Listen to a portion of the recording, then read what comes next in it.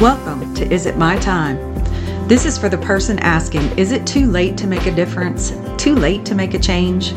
Up to this point, a major part of your identity has been as John's wife, or Sarah's mom, or even that go-to person at work, the one you can get a job or a task to and they'll get it done, in the job description or not. But something's happened and there is now some time or space in your daily life. Time that allows you to hear that voice you've kept quiet, staying busy with everyone and everything else. The voice is asking, is this all there is? Is it too late to do something else? Be something else? Is there more to me or this life? We will answer those questions and more, but first we have to build a firm foundation.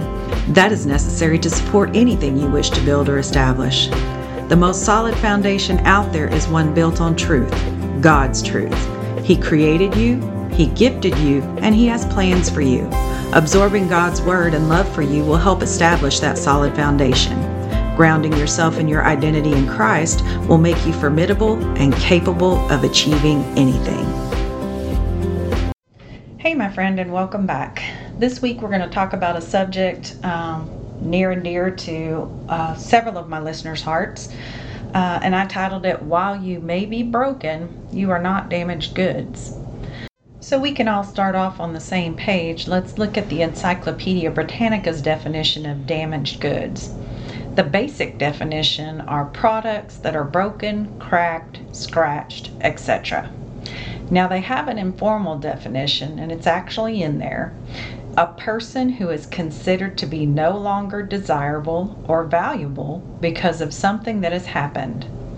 Ouch, that's exactly what we think, isn't it? And there it is in black and white. They actually dial it back a little bit and then say it's a person whose reputation has been damaged.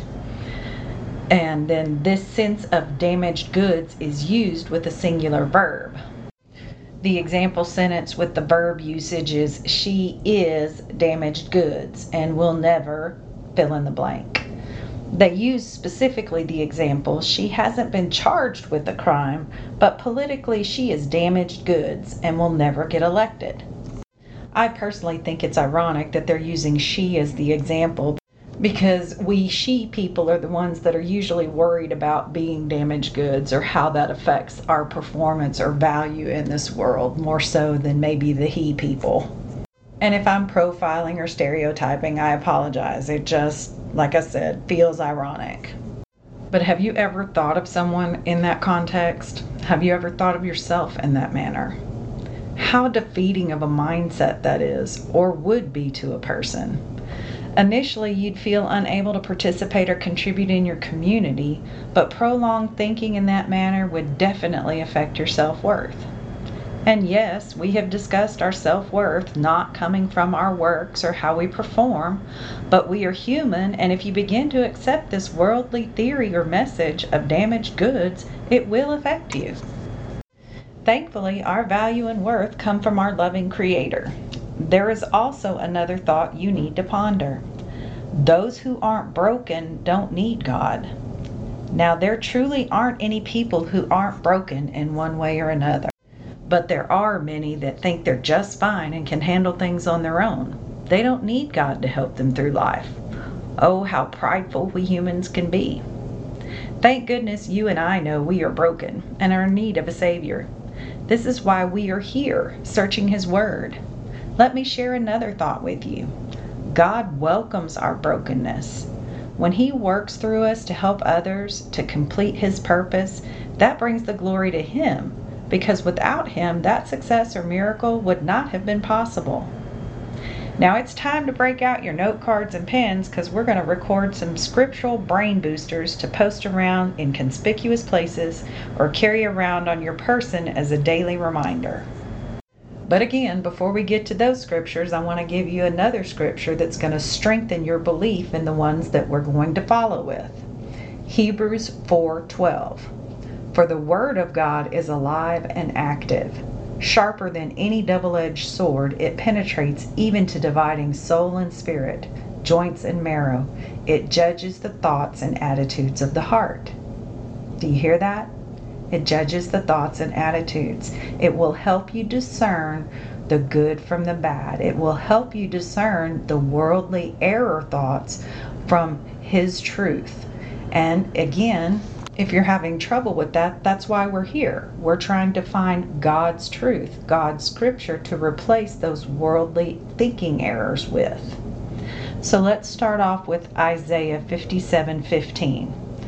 By the way, you can pause this recording at any time so that you can take notes, write down the scriptural references, or make out those cards so they're ready to go once this recording's over.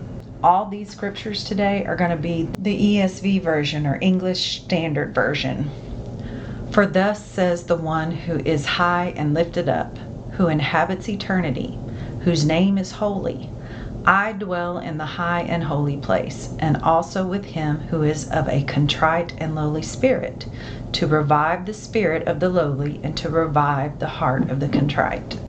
That's Isaiah chapter 57, verse 15, and it's God telling us that He is high and lifted up, He inhabits the high places, but He is also with us who are contrite and of lowly spirit. He's here to revive us. He's here to heal our hearts. And here are 2 Psalms to partner with that, talking about a broken spirit, contrite heart. First is Psalm 51, verse 17.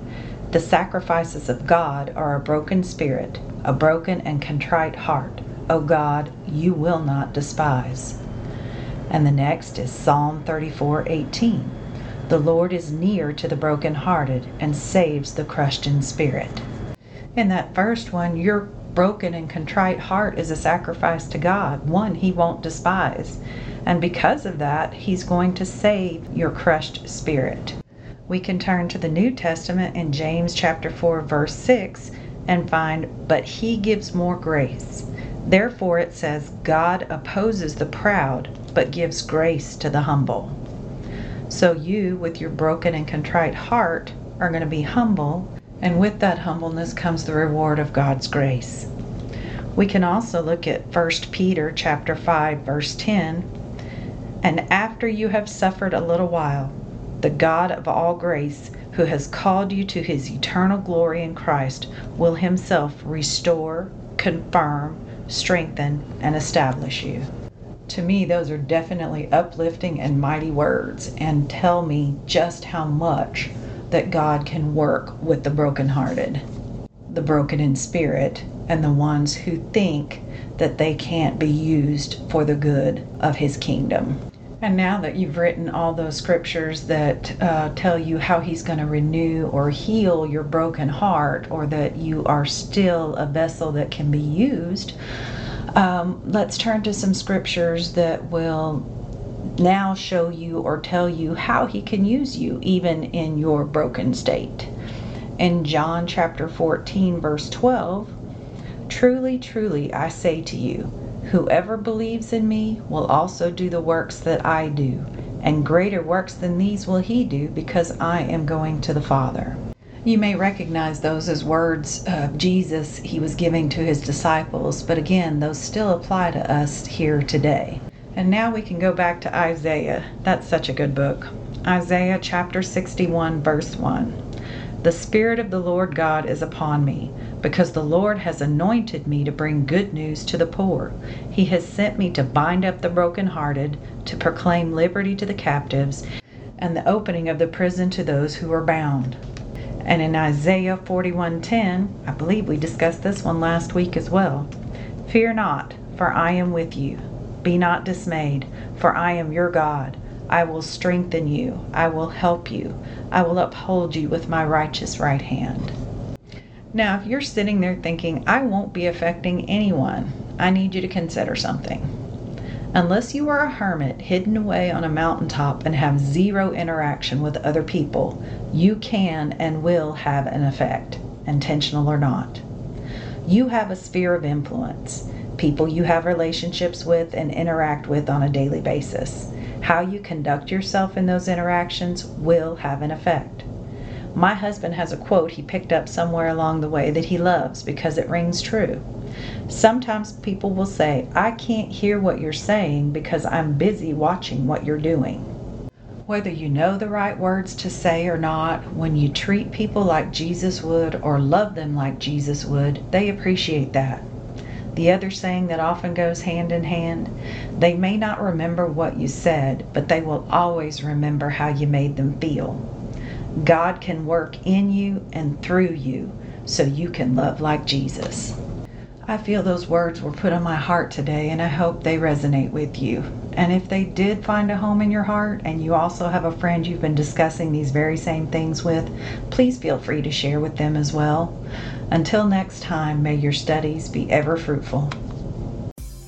Well, I hope you enjoyed today's episode. Next time we'll check in and see what progress we've made. I'll share a few of my favorite scriptures, and I'd love to share any you found helpful. You can share those in a review of this podcast or over in my podcast community on Facebook.